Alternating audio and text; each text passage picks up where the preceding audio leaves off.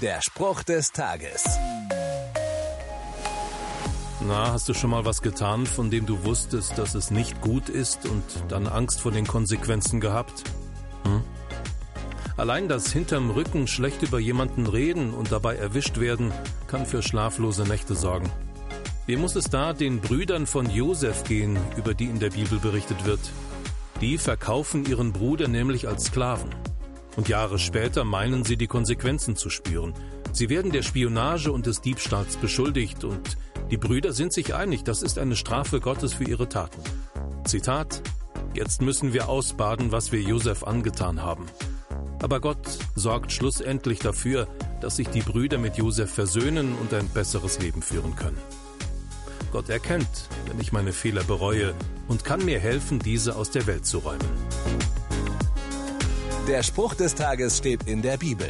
Bibellesen auf bibleserver.com.